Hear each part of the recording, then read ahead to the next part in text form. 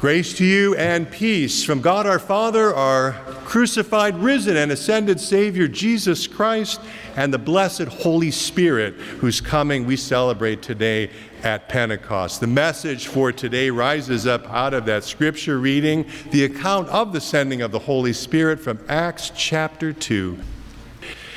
Do you remember the last time you found yourself amazed or astonished? It happens, right? For me, it happened last evening after the Saturday evening service was over, and my wife picked me up, and she had the radio on and said, do you know what's happened in England? And I hadn't heard.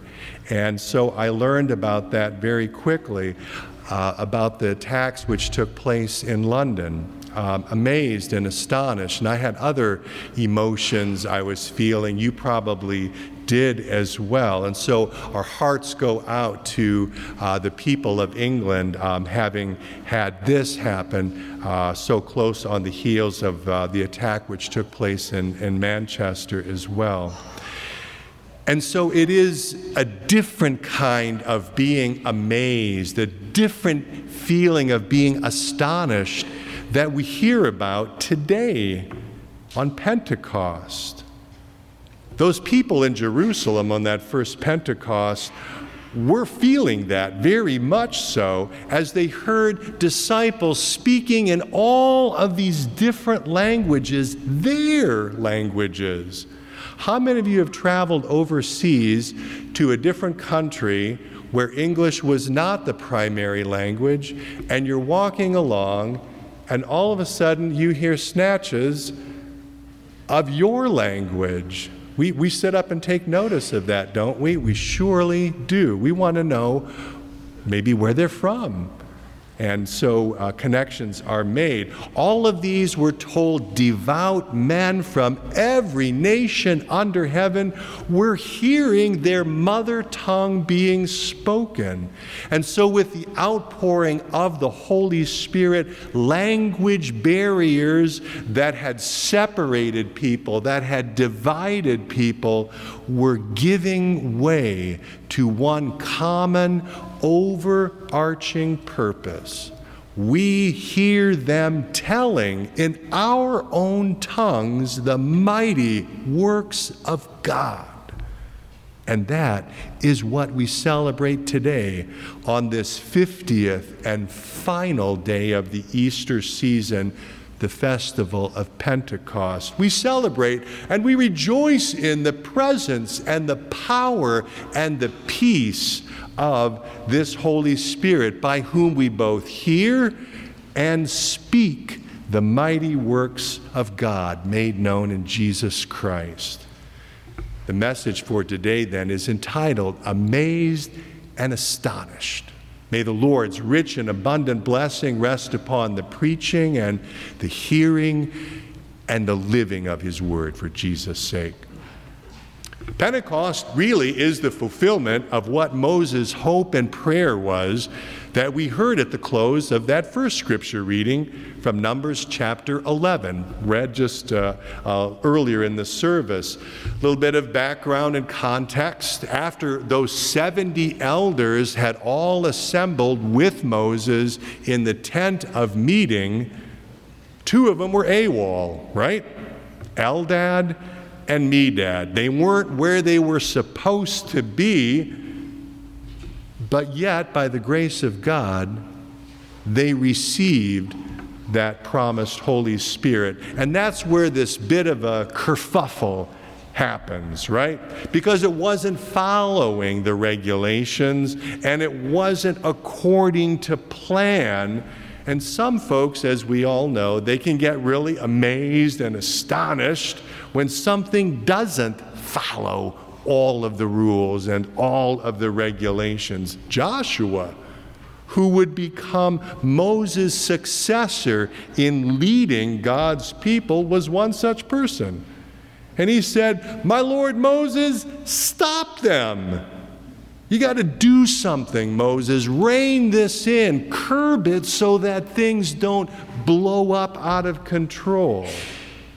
there is this kind of being amazed and being astonished as tension and anxiety levels are on the rise, as things seem out of order. But I love Moses' response. You heard it too. Are you jealous for my sake? Would that all the Lord's people were prophets, that the Lord would put his Spirit on them. And that's exactly what happened on the day of Pentecost. That same Spirit was poured out on God's people, equipping them to tell the mighty works of God to people everywhere in all languages. And that same Spirit is what was poured out just now upon these two young boys, upon Ward and Badir. That same Spirit has been poured out upon you and upon me in the cleansing waters of holy baptism, in the bread and wine which convey to us the body and blood of Jesus in the Lord's Supper, in the preaching and teaching and study of God's Word. That Spirit comes to us. Because we cannot by our own reason or strength believe in Jesus Christ our Lord or come to him, the Holy Spirit has come to us.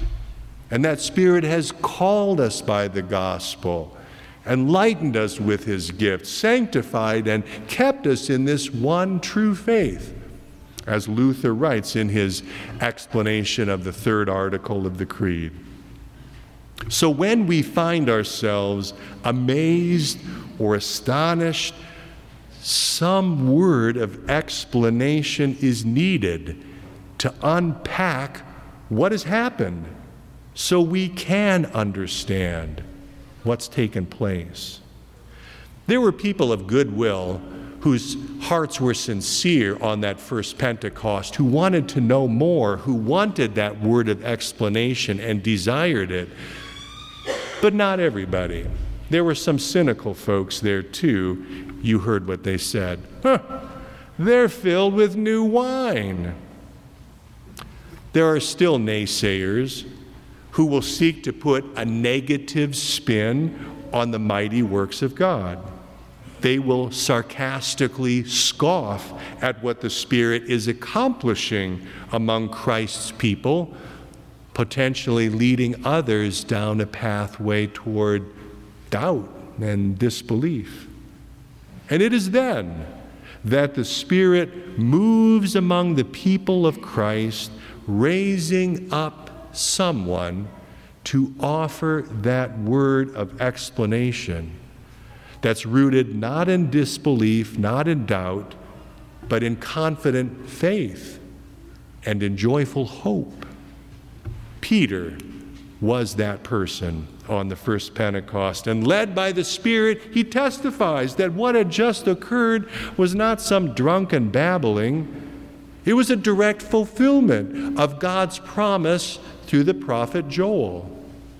I will pour out my Spirit on all flesh, and it shall come to pass that everyone who calls on the name of the Lord shall be saved. Everyone who calls on the name of the Lord. Not just a select few, not just people who look like us or talk like us, not those who meet our criteria or standards, but everyone who calls on the name of the Lord. You see, Pentecost manifests the wideness, the fullness of God's desire that all peoples and nations and tribes and languages come to the saving knowledge and the truth of salvation in Jesus Christ. So if this is God's clear desire, who are we to put up any kind of roadblock, any obstacle, any hindrance or impediment to anyone who wants to know who Jesus is? If anything, we ought to be amazed and astonished that God's grace and mercy extends even to us, we who are but dust and ashes, we who are poor sinful beings.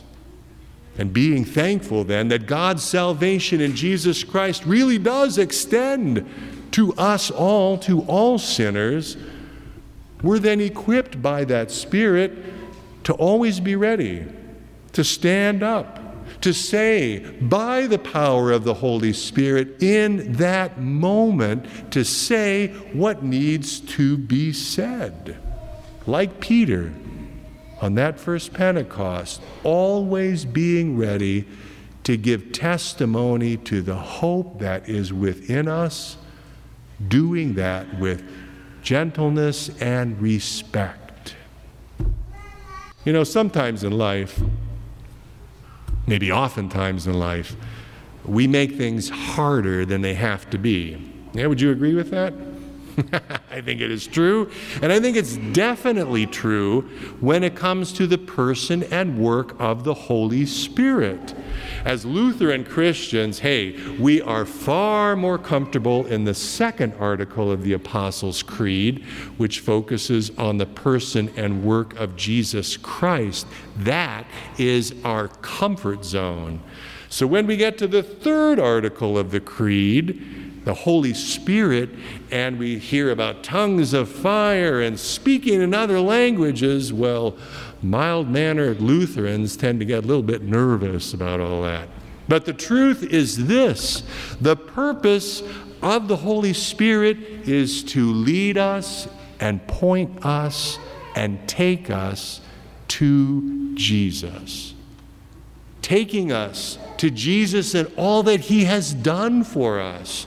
Through His humble birth in Bethlehem, through His life of ministry and service, through His innocent suffering and death upon the cross, through His glorious resurrection from the dead and ascension into heaven, it's through what Jesus has done that we have received forgiveness of sins and life and salvation. If we're only ever in a state of being amazed and astonished, and it doesn't translate into faith and trust, something's missing and incomplete there. The Holy Spirit still has work to do in that particular instance, because at the end of the day, it is the Holy Spirit who will convict us of sin, who will lead us to repentance, who will work in our hearts that saving faith and trust in Jesus. And my friends, this is why that word of explanation, like Peter did in that first Pentecost, is really so necessary and important, so that people who do find themselves amazed or astonished don't have to remain in that state of uncertainty. And that's where you and I come in, as we join Jesus on His mission in daily life. As we get to know people in our neighborhoods, in our places of work where we stop for coffee or where we work out, we may find that there are people there, folks who for a variety of reasons are amazed or astonished at things going on in their lives. They're struggling to figure all of this out. And you and I may be the very ones whom God has called to that situation, as He did with Peter at Pentecost, to speak that word of explanation and help connect the dots of faith for them. As we live out those 5 mission practices of seeking the kingdom and intentionally looking at how God is at work in my life and in the lives of others around me as we seek the kingdom, as we hear from Jesus in His Word, as we talk to and listen to people, as we ask what good we can do around here, as we minister through prayer. It's the Holy Spirit who's leading and guiding and strengthening and encouraging all of this, opening those doors of opportunity. On this day of Pentecost, as well as every day, may we never cease to be amazed and astonished at how the Holy Spirit is working in our lives and in the world. And may that being amazed and being astonished be coupled together with being grateful and joyful at what the Spirit is doing here and throughout all the world in the body of Christ. And so we pray, come, Holy Spirit, come. Fill the hearts of your faithful people with the fire of your love. Amen.